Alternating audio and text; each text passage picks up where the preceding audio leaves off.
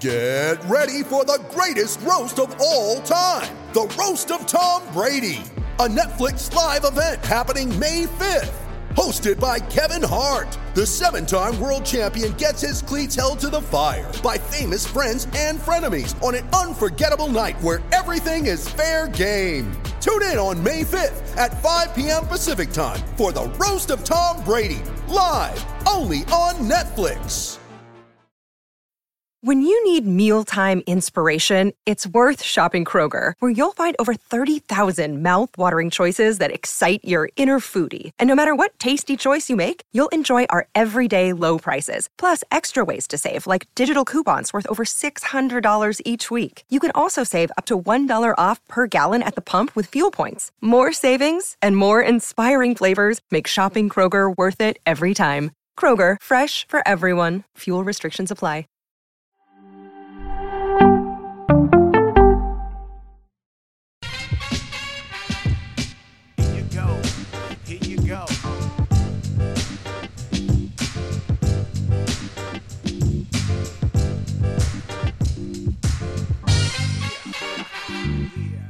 Egregious is the nothing personal word of the day for Wednesday, August 10th, 2022.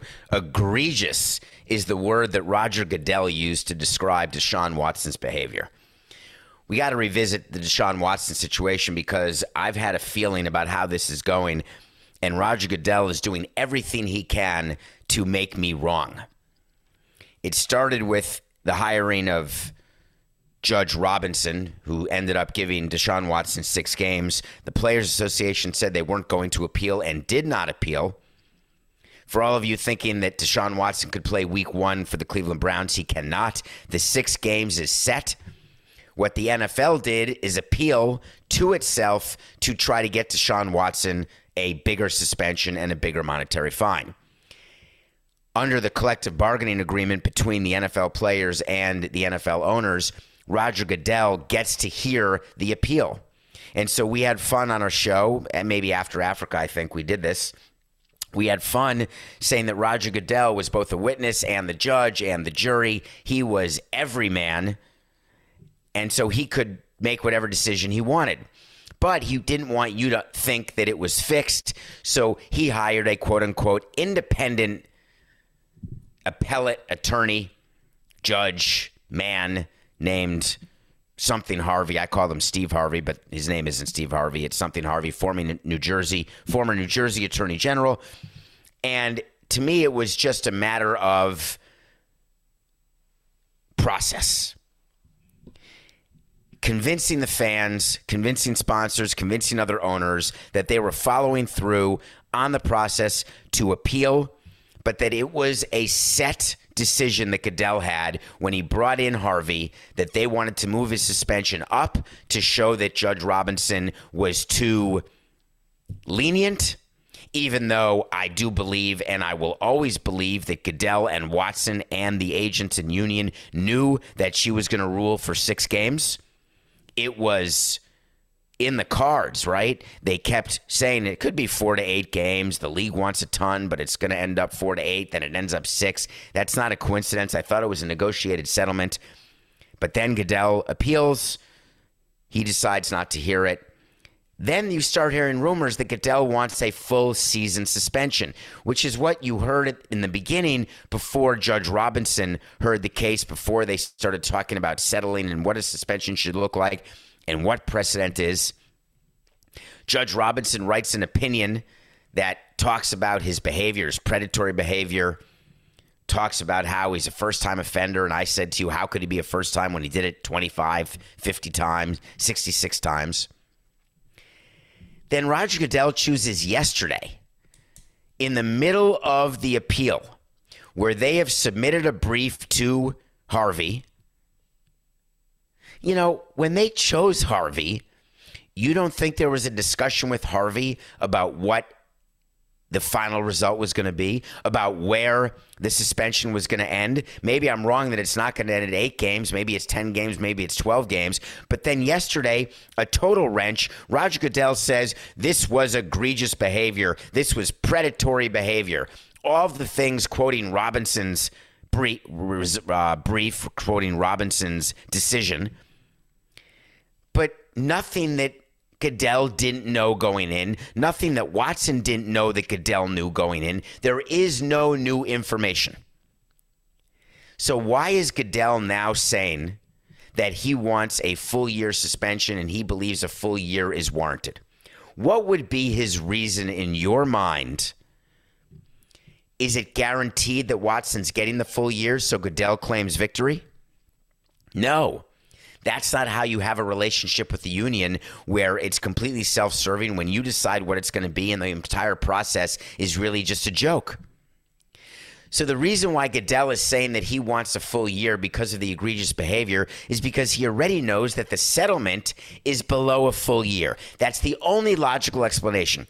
If, in fact, Harvey rules that it's going to be a full year because Goodell told Harvey to rule it's going to be a full year, then the union gets to stand up and say, Harvey, you're never going to hear another case again. We're never going to let you do any more arbitrations. Even when you're chosen by Goodell, we're going to make sure it doesn't happen. The Players Association then may try to appeal in federal court, which, as I told you the other day, has no chance of winning whatsoever. And the only thing they could appeal is suspensions of games 7 through 17, because 1 through 6 is done and set in stone as it is written. So why would Goodell go through all of this to give him the year and subject himself to this level of scrutiny? No. Goodell says he wants the year. Harvey goes in below a year, which is exactly what Goodell wanted. And then it looks like Goodell didn't get what he wanted, but it is what he wanted. The Players Association is fine. They don't appeal. Watson, the Browns, everything's done. And then we can be finished talking about this. So the art of deception in what Roger's doing simply makes me smile. And I'm not falling for it. And the media is calling for, and people on Twitter are saying, oh, it looks like he's going to get it. Looks like it's going to be a year. Looks like they're going to have to go with whoever they're going as quarterback. Is it Brissett, Coca?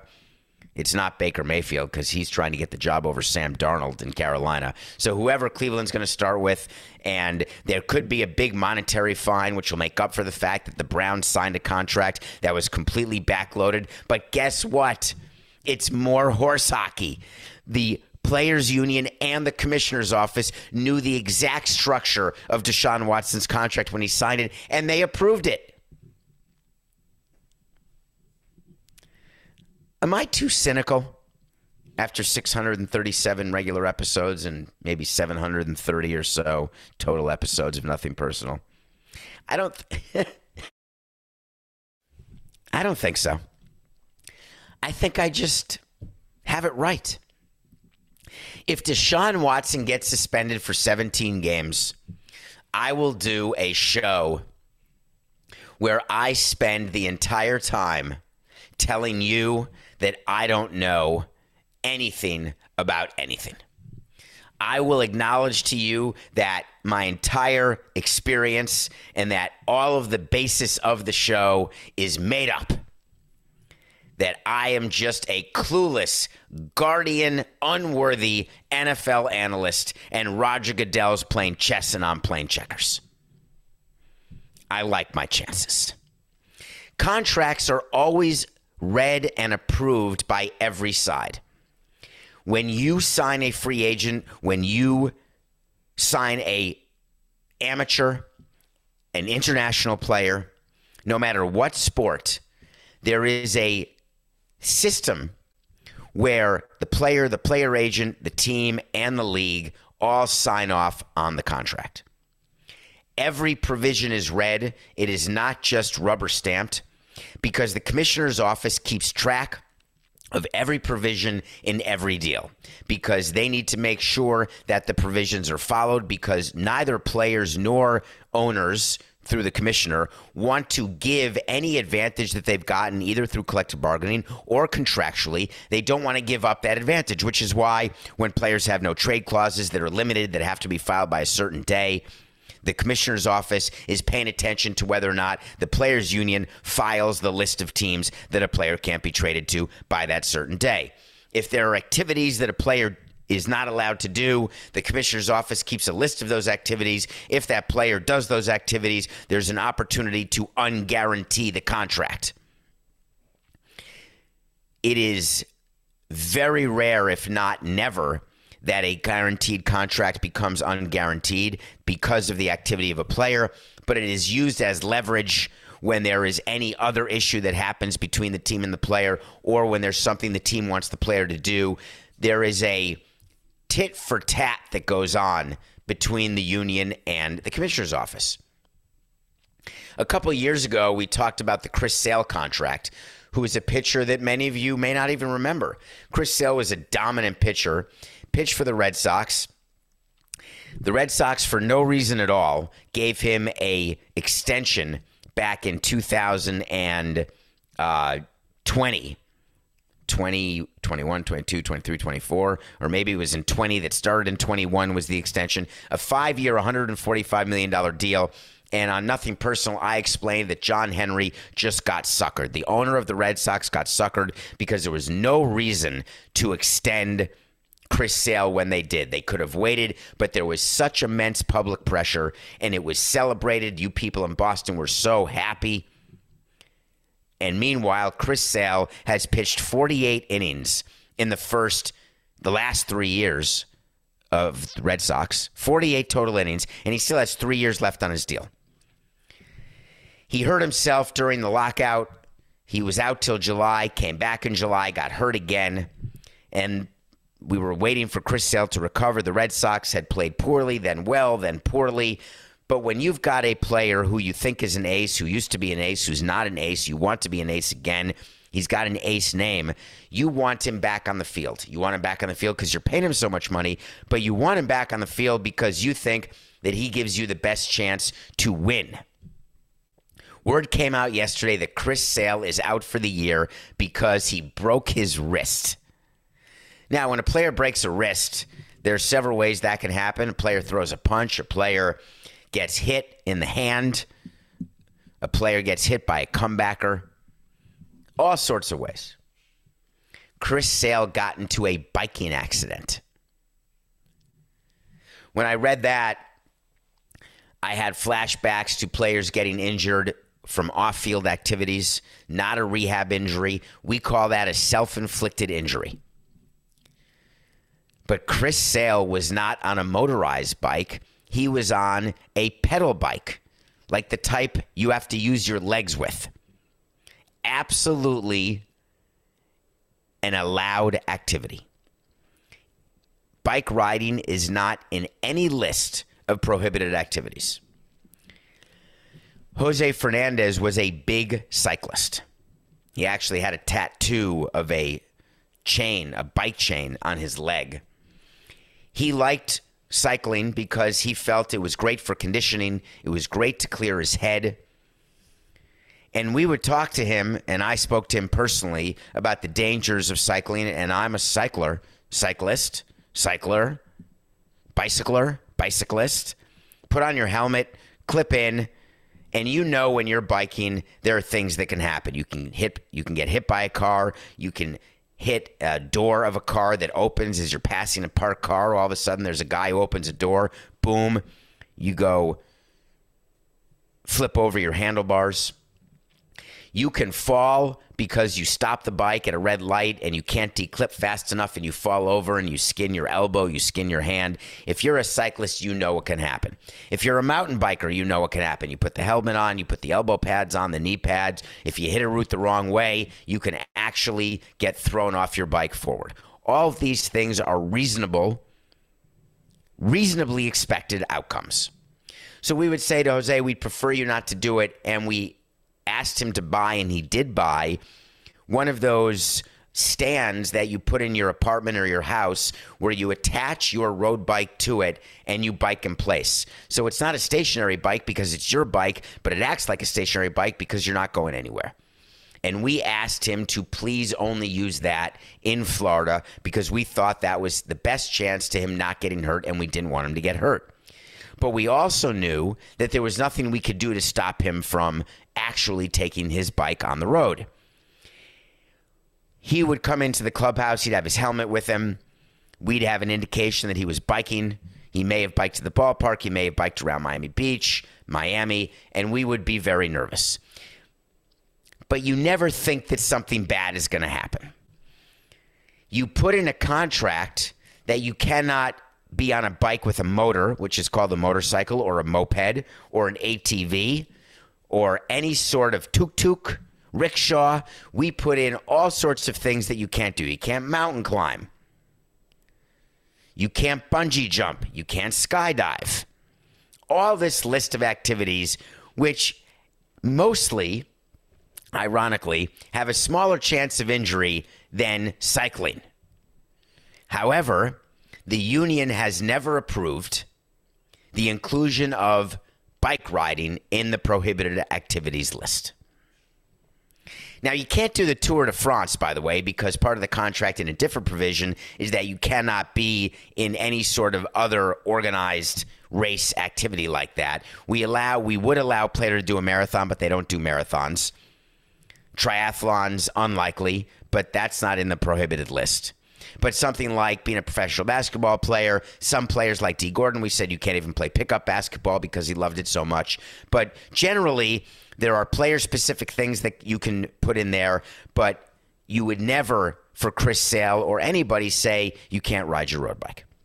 So the phone call comes in, and it comes in because when the player gets hurt, the player falls off his bike, the player gets hurt, the player needs to go see a doctor to get an x-ray. The player, by definition, is supposed to call the team. So the player calls the trainer calls the doctor, they set up an x-ray, they set up an MRI, then the call goes into the general manager, then up to the president and the owner, and there is not one thing that the Red Sox can do. Chaim Bloom, the chief baseball officer, was asked about Chris Sale's injury and said, listen, he's just cursed. It's just bad luck. Maybe there's a voodoo doll that someone's sticking a pin in. Maybe it's a former White Sox fan. Who knows who it could be, an Astros fan, a Yankees fan. They're sticking a pin in his voodoo doll because he keeps having bad luck. I don't believe in that amount of bad luck. You can have bad luck in terms of family health that is not self-inflicted. But bad luck when it comes to a string of injuries, at some point, it's not luck. It's being injury prone. And if you're Chris Sale and you know that you're in the middle of a 5-year, $145 million deal, you know that you have not given your team anything but 48 innings. You know your team is struggling. Aren't you going to not participate in any activity where there's a chance you're going to get hurt?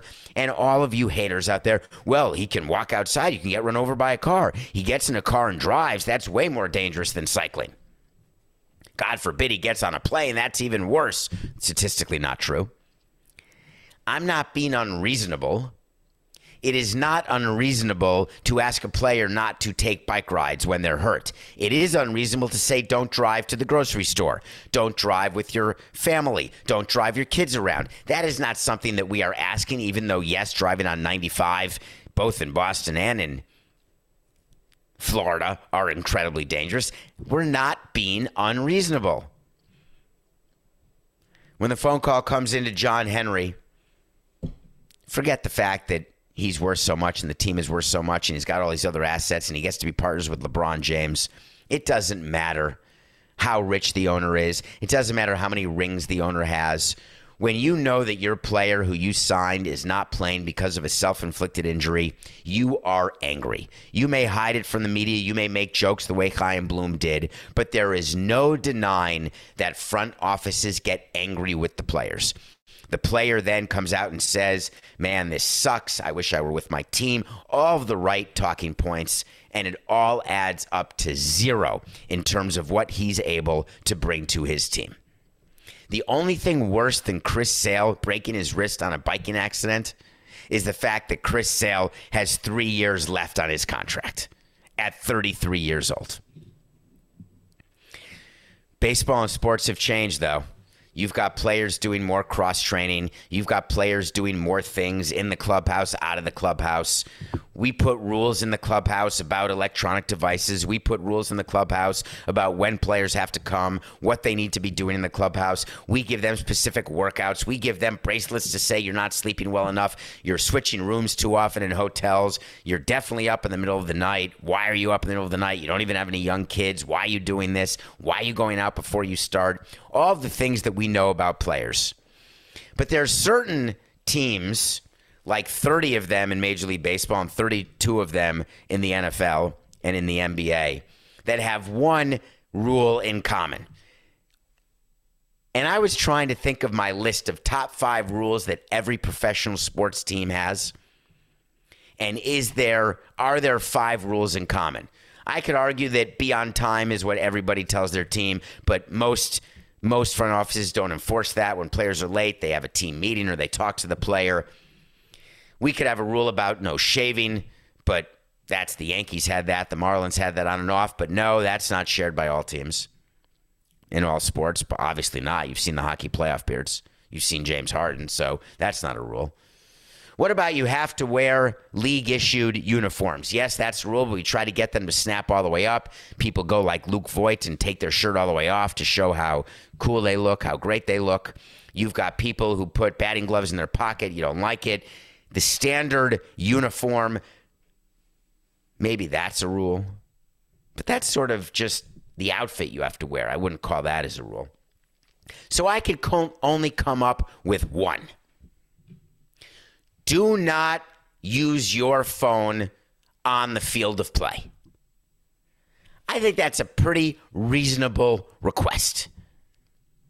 We would joke around in the GM booth when cell phones became, because during my time, cell phones went from non-existent to absolutely prevalent, and every player had them. So we had to adopt rules, right?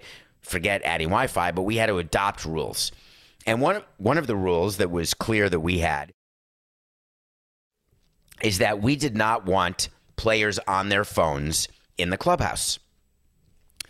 We wanted players engaging with each other. We wanted a community. We wanted togetherness. About 3 days after instituting that rule, it became clear to us that that rule was not going to be followed, and we were not going to be able to enforce it, so we had to change the rule. So then we changed the rule to no phones in the food room. That didn't work because some players like eating alone and they like being on their phone. Other players, when they get to the food room, they're checking their texts, they're checking their voicemails, they're setting up their plans for that night. We realized we couldn't enforce that rule. Then we said no phones during the game, which I thought was very reasonable. Once the game starts, we want your phone put in your locker, put it in the safe that we put in every locker, and then for 3 hours or 3 hours and 45 minutes, however long the game is, if Greg Maddux is pitching 2 hours and 21 minutes, however long the game is, if it's Yankees Red Sox, 5 hours and 17 minutes, no phones. But then we'd be in the clubhouse during the game, whatever we're doing, preparing for a player move or getting a bite to eat or getting gum or getting pumpkin seeds, whatever we were doing. And we'd come down and we'd see players on their phones who were not in the game. All right, not ideal. We'd say get back to the dugout. Then we started seeing players who were in the game but not batting that inning, which, of course, in baseball, you don't know you're not batting that inning. But if you made the last out of the previous inning under the cover of I got to go to the bathroom, which, by the way, there's a bathroom by every dugout. You don't need to go back to the clubhouse to go to the bathroom. The bathrooms were put there purposely so you don't have to go back to the clubhouse. But players were going back to the clubhouse, and they were saying, we're going back to look at video. They're looking at video of their at-bat. They're looking at video of their pitch sequence against a certain hitter. For pitchers, they do that. All right, we'll allow it. But then we saw players actually going to check their phones. And we said, can we actually enforce players not going back to the clubhouse on their phones during a game? The best we could come up with was actually locking the clubhouse during games. And the clubhouse was in a different place than the video room and the bathroom. So we said you have access to the video room, you have access to the bathroom, but you do not have access to your locker. But that was Not sustainable either, because players sometimes like to change jerseys. They had sweat, or they would rip their jersey while sliding, or they wanted to get a piece of equipment. They wanted to change gloves. And we said, just ask the clubby to go back and do it. But they wanted to make their own choice. So we had to open the clubhouse. And we tried to enforce the no phone rule to no avail. So players during games right now are on their phone. That's just how it goes. It did not occur to me ever to have a written rule that you cannot bring a phone onto the field. Now, we would joke about it. How funny would it be if Stanton in right field all of a sudden brings out his phone, he's looking into the stands, he's sharing a Wi-Fi password, exchanging a phone number, and that's the plan. We were like, that'd be hysterical, but obviously it's not going to happen. They've got sunflower seeds in their pocket. They have batting gloves in their pocket. There's no way they have a phone. Until yesterday. A player for the Pittsburgh Pirates, an infielder named Rodolfo Castro. You've got to check out this video. Coca could play the video if I'd asked him to get the video, which I didn't ask him to get. So if you're watching this on YouTube, Nothing Personal with David Sampson, you're not seeing the video. You're just seeing a gray blazer and a black shirt. This guy, Castro, is going from first to third. He slides head first into third base, this Pirates player, and his cell phone falls out of his uniform pants. I nearly lost my mind, and I have not been a president of a team since 2017. The third base coach was a former player of ours named Mike Rabello, a guy we got in the Cabrera trade. The third base coach looks at him and gives him a look like, I don't know whether you're going to be sent down, but if I had the choice, I would send you down right now. The third base umpire pointed down at the phone and said, dude, is that yours? He picks up the phone, Castro does, gives it to his third base coach, and then, as president of the team, I'm running down to the clubhouse. I'm bringing my PR guy, and I'm saying, we need to respond to this because this is going to be national news. And it was. And it is. Derek Shelton, the manager of the Pirates, was ready. Castro, the player for the Pirates, was ready. And they all said the same thing. It was a mistake. I will never make it again. I am embarrassed. I'm mortified. The Pirates don't deserve it. The fans don't deserve it. I have no idea what could have taken place. I wouldn't accept it. I'm sending him back down in retaliation. There's no question. Now, of course, in preparing for the show, laughing about this story with Coca, he drops on me, well, can he make money out of this? Like, do you think he'll get some sort of sponsorship? Like, wouldn't it be cool, like Willie Mays Hayes, when he slides into home plate and he shows his phone in that commercial in the movie Major League? If you haven't seen it, check it out. It's a funny commercial. I think it was an American Express commercial, but of course, I may not remember it right. But he slides home. Don't leave home without it. Like, it was always a joke to have a phone on the field. The reason I'm sending him down is that when you're the Pittsburgh Pirates and you're struggling, you're a franchise that's struggling, you're a new player that has not established himself, you've got to be taught a lesson. And I want to teach the other 25 players on the team that, hey, this is our job. How about showing some respect for our job? How about showing some care for what we're doing? How about making the fans at least believe that we give a crap about what's happening? Why would his phone be in his uniform pocket? What would be the reason? Expecting a call? Now, for all of the people out there, the Daniel Hudson lovers, I've had scores of players whose wives were 9 months pregnant. They don't bring their phone on the field. We have a system in place where a player or an agent can be called. There's a number. The clubby always has his phone. The GM always has his phone. There's always a way to reach a player during the game in an emergency. You have a family emergency. You have a child emergency. We can get to you in a matter of seconds, not minutes, not hours, in seconds. So you have the information that may require you to leave a game, or maybe you'll decide to leave a game. There is no scenario under which you need your phone during a game. Zero. I think we've finally gone too far. I hope they send out Castro. I don't think they will. I wonder who he was expecting a call from. Maybe he was texting. All right. Where are we? When we come back, we're going to review a miniseries I watched with Manuel Garcia Rulfo and one of the great actresses of my childhood named Neve Campbell called Lincoln Lawyer. And then we're going to talk about what's going on with Serena Williams. We're going to get to that. She announced in Vogue her retirement from tennis, and I want to give you some perspective on Serena Williams. We will be right back. Introducing Wondersuite from Bluehost.com, the tool that makes WordPress wonderful for everyone. Website creation is hard, but now with Bluehost, you can answer a few simple questions about your business and goals, and the Wondersuite tools will automatically lay out your WordPress website or store in minutes. Seriously. From there, you can customize your design, pick your brand colors, and add blocks. No custom theme or coding required. You'll get content suggestions that you can keep or revise, and with Yoast SEO built in, we automatically help you get found in search engines. From step-by-step guidance to suggested plugins to an AI-powered help bot, our built-in tools make WordPress wonderful for everyone. Whether you're a beginner or a pro, you can join over 2 million Bluehost users. Go to bluehost.com/wondersuite. That's bluehost.com/wondersuite. Everyone is talking about magnesium. It's all you hear about. But why? What do we know about magnesium?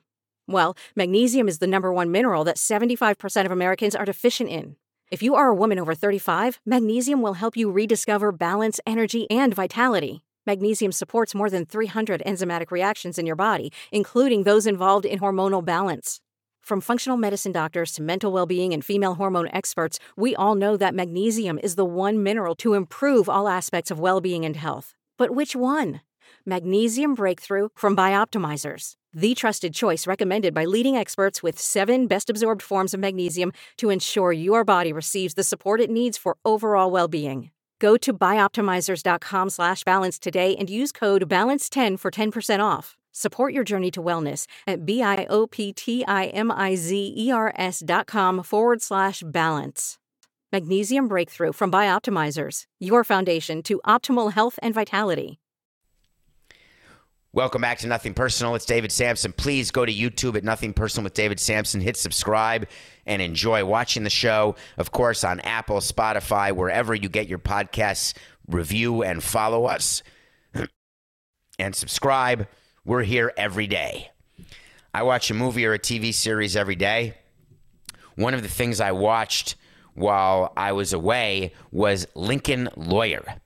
Lincoln Lawyer is a 8-part series about a lawyer who drives a Lincoln. When I first saw Lincoln Lawyer, and you know I don't read reviews or read what it's about, I thought it was a historical piece about something having to do with Abraham Lincoln. I had no idea it was about a lawyer who was down in his luck. He was an opioid addict, and then all of a sudden he gets an entire new set of cases because a lawyer dies, and there's all sorts of stuff going on, and he drives Lincolns, except he doesn't drive Lincolns. He gets driven in Lincolns by a driver. The driver's a former client who's down in her luck, yada, yada, yada.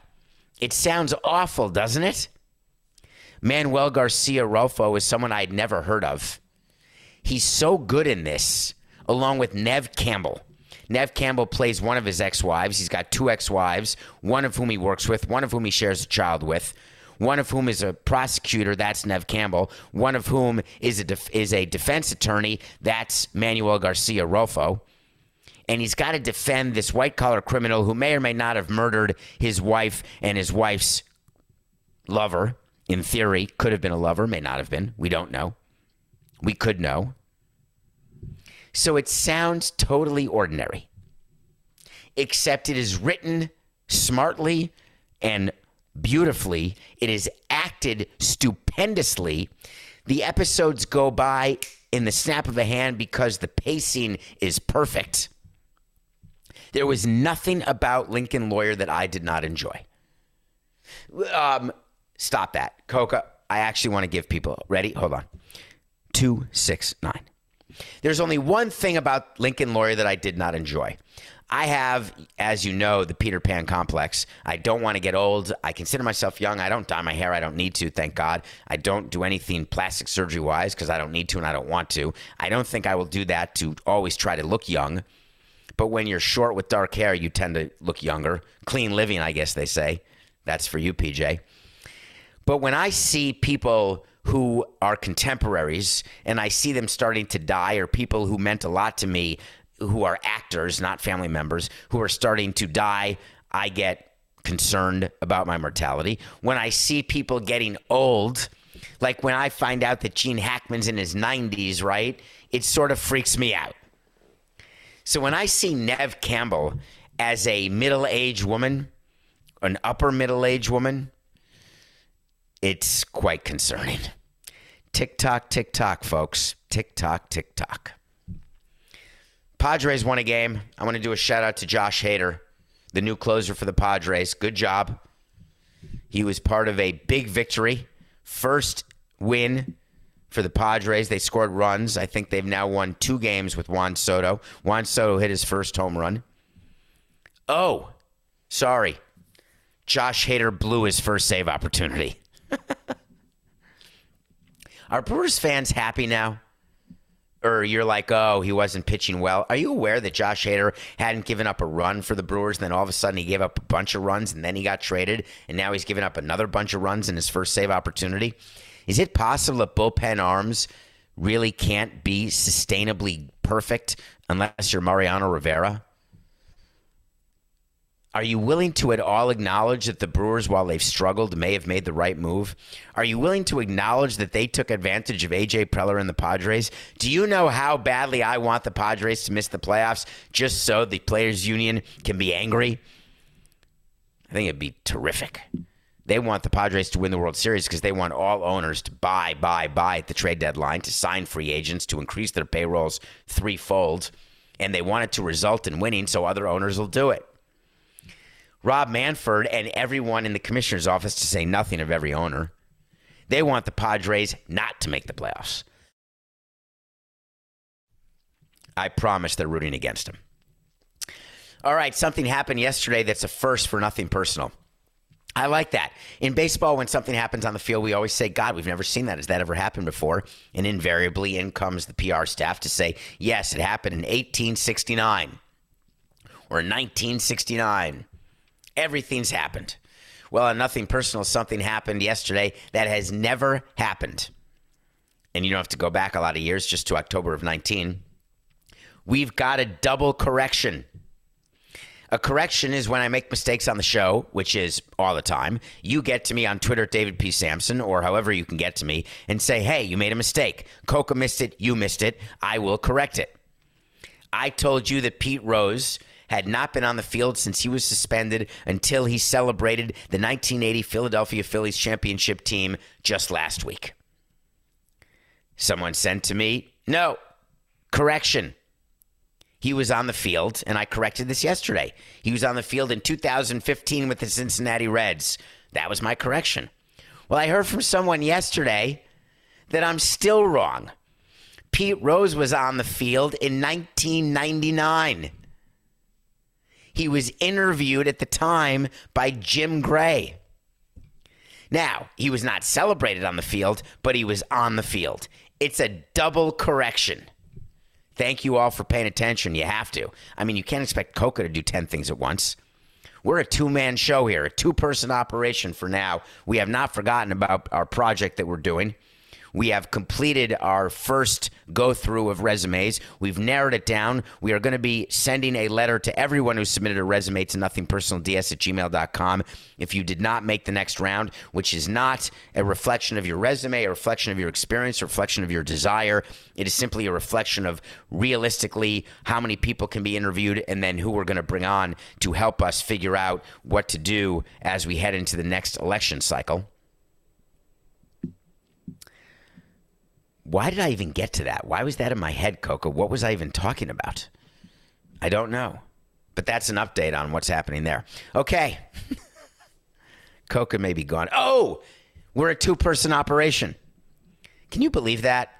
Find me another podcast anywhere that's a daily show where it's me and Coca. Well, obviously there's nothing that's just me and Coca. Find me another one where it's just two people.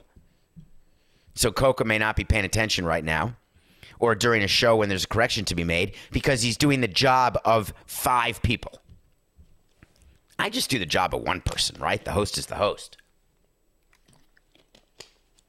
That's a cry out for help, in case you haven't realized. Nothing personal pick of the day. We are 81-66. That was pretty much a gimme yesterday, wasn't it? When Zach Wheeler and the Phillies are playing against the Marlins. That feels like a sure win, and it was. Phillies beat the Marlins 4-1. The Marlins offense puts the N in anemic. Zach Wheeler is pitching much better, and the Philadelphia Phillies are absolutely playing great baseball in the NL East. Totally separated themselves from the bottom of the pack and are now up there with the Braves, who are now, actually, they're both pretty much way behind the Mets, who have played great. I think the Mets have 72 wins. Do the Mets have the second best record in baseball, Coca, behind the Dodgers? Now that you're going to listen for. When I say Mets, you're going to pay attention because you're a Met fan. I think the Yankees and Astros are tied with 70 wins in the American League, and the Dodgers have like 76, but the Mets have 72, which would make the Mets have the second best record in all of baseball. Pretty amazing. All right, tonight we got a pick for you, and I've got some level of concern. The Toronto Blue Jays made a great deadline deal last year when they acquired Jose Berrios from the Minnesota Twins, who have since reloaded and are leading their division, which shows you that if you have a good front office and you can make trades, it's okay to let players go. It's okay to bring in new players. You can still win. Sometimes holding on to players too long is the biggest mistake you can make as a front office. So the Blue Jays acquired Berrios, and it was very exciting. And he has been what I would call disappointing, especially given the fact that the Blue Jays gave him a huge extension. They signed him to a 7-year extension. And everyone, again, when they make these deals, they're all so excited. What a commitment by Rogers, the owner of the Blue Jays. This is amazing for the team. They have a great offense. They're shoring up their pitching staff. They signed Ryu. They got Berrios. They've got Kikuchi. Everything's great. Berrios has been awful. He pitches tonight against the surprise team in baseball, bar none, the Baltimore Orioles, with their very low payroll. They sold at the trade deadline. They traded their closer and Trey Mancini, and guess what? They are a half game out of a playoff spot. It is a great story that makes Major League Baseball super happy. Remember I told you how that everyone's rooting for the Padres not to make the playoffs on the commissioner's side? They're rooting for the Orioles to make the playoffs. The union would like the Orioles to lose every single game. You cannot reward owners for cutting payroll, slashing payroll, selling at the deadline. So the Blue Jays are playing the Orioles in what we thought should be a 4-team race in the American League East. You've got the Yankees, the Red Sox, the Blue Jays, and the Tampa Bay Rays. My prediction is all 4 of those teams would make the playoffs, 3 wild cards and a division winner. You had the Yankees running away with the division. They're sort of coming back down to earth. I think they're 10-16 or 10-17 in their last 26 or 27 games, playing actually quite normally over the last month, if not mediocre. Concern about the Yankees offense, concern about the Yankees pitching. All of that is actually happening. But it's the Orioles who have passed the Red Sox and are approaching wild card territory. When you are the Blue Jays and you've got the Orioles right behind you and you've got your pitcher pitching with that big extension, and you are a team that, for all intents and purposes, they have been struggling, though of course they have a winning record. Of course they're in playoff position, but they've been struggling, especially because they were my pick to win the division and make it to the World Series, as a matter of fact. This is a game you win. The Orioles games are always games you need to win, because when they were terrible, you have to win every game against them if you're going to win your division. But now that you're actually competing with them, you have to change your mindset. And what's been interesting about the Orioles this year is nobody has changed their mindset about playing the Orioles. And it's bizarre because they're dealing with the Orioles of the past. They're the doormat. We're going to win the games no matter what. Meanwhile, the Orioles are a different team. They're a team of players who you've never heard of, although they have a great catcher who was a top prospect in baseball, Rutschman.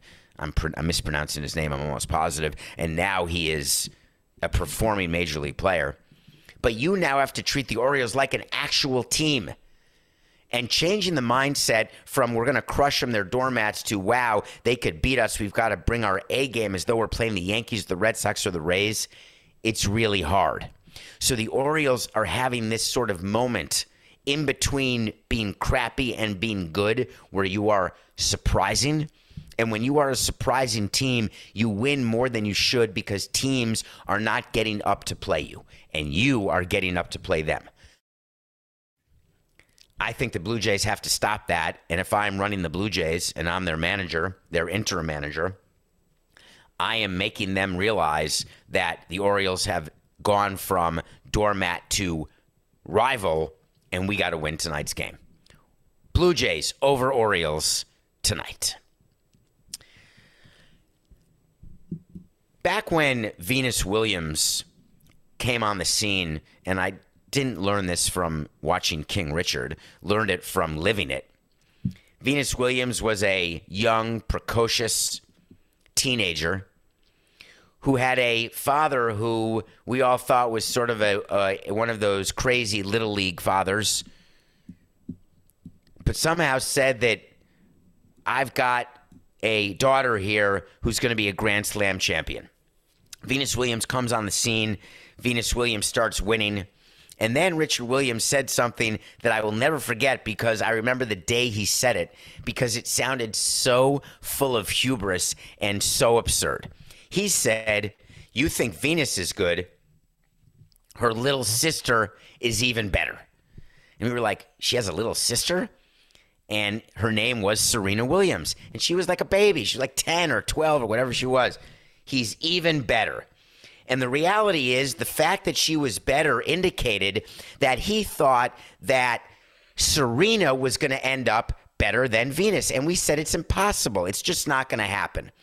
And so as a result, what happened is Serena starts her career and she doesn't lose.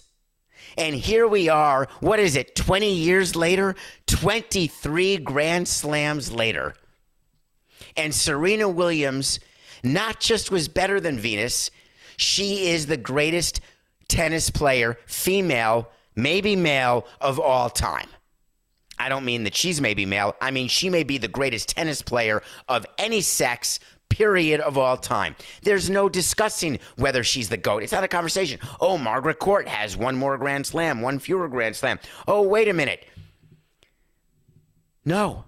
73 singles titles. 23 Grand Slam titles, bunch of Grand Slam doubles titles, 4 gold medals, a fashion icon, a businesswoman way more successful than any other tennis player and than any other athlete. She has no limits. She announced that the U.S. Open is going to be her last tournament. It is so difficult when a player who is the best player, just take a look at Tom Brady, it is so difficult for a player who's the best to decide to hang him up, because you're worried that you will not be able to replace the feeling. You're worried that you're not going to be able to be as successful. So what you do is you've got players. Derek Jeter started the Players Tribune. Tom Brady, LeBron James started a film company. Tom Brady started all these different things that he's doing, because you want to make sure that you can go from one thing to another and not just stay relevant, stay important, stay rich, but that you can stay as the GOAT. Is anyone willing to bet against Serena Williams in whatever venture she's going to do next? When she decides what to do with her fashion line, when she decides what to do with family business, with her business, with being a mother, has there ever been anyone who you were more sure was going to continue on this run? Not for me. If you have not seen Serena Williams play, watch her first round match in the U.S. Open. She is not the player she was. She's older. She's hurt. It is unlikely. I mean, listen, in a fairy tale world, she wins the U.S. Open and wins every match. This is not a fairy tale world. It's not going to happen. She is going to lose in the early rounds. But make sure you're there to watch it. The U.S. Open will start this month. Starts in August. Take the time and just know, no matter how old you are, and this is not hyperbole, and Coca hates when I say this because there's always next, and I always believe that. This is a player you got to have. You got to sign this player. You got to have that. There's always next. There will not be a tennis player ever greater than Serena Williams. Congratulations on your career. That's it for today. We'll be back tomorrow because tomorrow's a day that ends with Y. It's just business. This is Nothing Personal.